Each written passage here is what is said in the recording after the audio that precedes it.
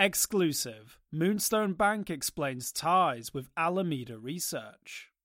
Recent bankruptcy documents have revealed the relationship between Sam Bankman-Fried's bankrupt Alameda Research and a rural bank in Washington called Farmington State Bank, now known as Moonstone. As scrutiny continues, Protos had the opportunity to ask Moonstone's chief digital officer, Javier Chalapin, some questions. Farmington State Bank was purchased by a company called FBH in 2020. It has since revamped the bank, renaming it Moonstone in March of this year. Chalapin explained that the name was derived from the two asset classes that the startup bank was focused on, quote, playing on to the moon and stone for our target industries of digital assets and hemp/cannabis related business, end quote. More importantly, he addressed the $11.5 million elephant in the room, the venture capital backing from Alameda Research given to the bank in March. The investment was 10% of the bank, according to Chalapin, which would value Moonstone at $115 million, a significant increase in value considering that at the time the bank held only $10 million in customer deposits and had roughly 25 employees. For comparison, Silvergate Bank has had nearly $12 billion in digital asset customer deposits alone in 2022 and has almost 500 employees. Chalapin said the $11.5 million was, quote, seed funding to execute our new plan of being a tech-focused bank, end quote. When asked what would happen to that funding now that Alameda and FTX are bankrupt, he said the bank is, quote, still waiting, but suspects, quote, the equity will follow the bankruptcy proceedings and be sold at some point, end quote. On March 1st, 2022, Farmington State Bank trademarked the name Moonstone Bank. 3 days later, it adopted the new moniker. On March 7th, Alameda Research infused $11.5 million into Moonstone, at the time more than double the bank's entire net worth. Moonstone's increased deposits and the four entities.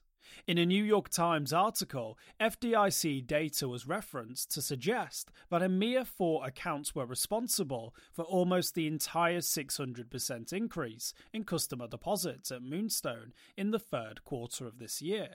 Chalapin pushed back on this, suggesting that the bank has had, quote, substantially more customers than that since we opened our doors to friends and family on our new platform, end quote. He didn't deny the numbers' accuracy.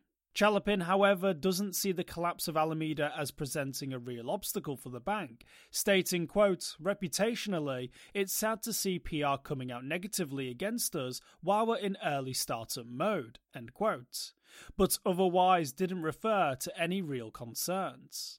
Deltec and Moonstone. Chalapin was asked about the connections between Deltec Bank and Trust and Moonstone. His father, Gene Chalapin, is both chairman of the board for Deltec and sits on the board at Moonstone. The chief digital officer of Moonstone emphasized that, quote, regulators are all over that. Board members have to ensure that they have no transactional interaction with foreign financial institutions, end quote. The only affiliation, he said, is, quote, common shareholding. He also clarified previous Protos reporting which suggested the bank hadn't been a Federal Reserve account holder until last year, stating that Moonstone had indeed been a Federal Reserve account holder, but, quote, switched from FDIC as their regulator to the Fed of SF, end quote. Why Farmington? Still, Protos was curious as to why FBH decided to purchase Farmington, a tiny bank nestled on the border of Washington and Idaho. Chalapin called Farmington an extremely lucky find, and the United States the final frontier for banking.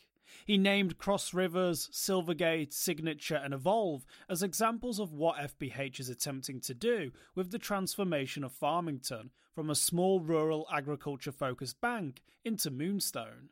Chalapin claimed that Farmington, quote, was clearly on the decline and slowly dying, end quote, before FBH came into the picture. So the transition to Moonstone was seen as a, quote, lifeline for the community. He plans on renovating the branch in Farmington, he said. Questions remain for regulators. While rules and regulations bar bank employees from disclosing their customers to the public, it's safe to assume that regulators will be double-checking Moonstone's books after all the media attention. Questions remain as to whether funds moving through the bank are related to Alameda and FTX or Tether, and what kind of know your customer and anti-money laundering was performed to ensure the funds weren't tainted, or for instance, belonged to FTX customers rather than Alameda Research. So, is Moonstone headed to the moon, or down an uncertain, hazy and stoned out path? Only time will tell. For more informed news, follow us on Twitter and Google News, or listen to our investigative podcast, Innovated Blockchain City.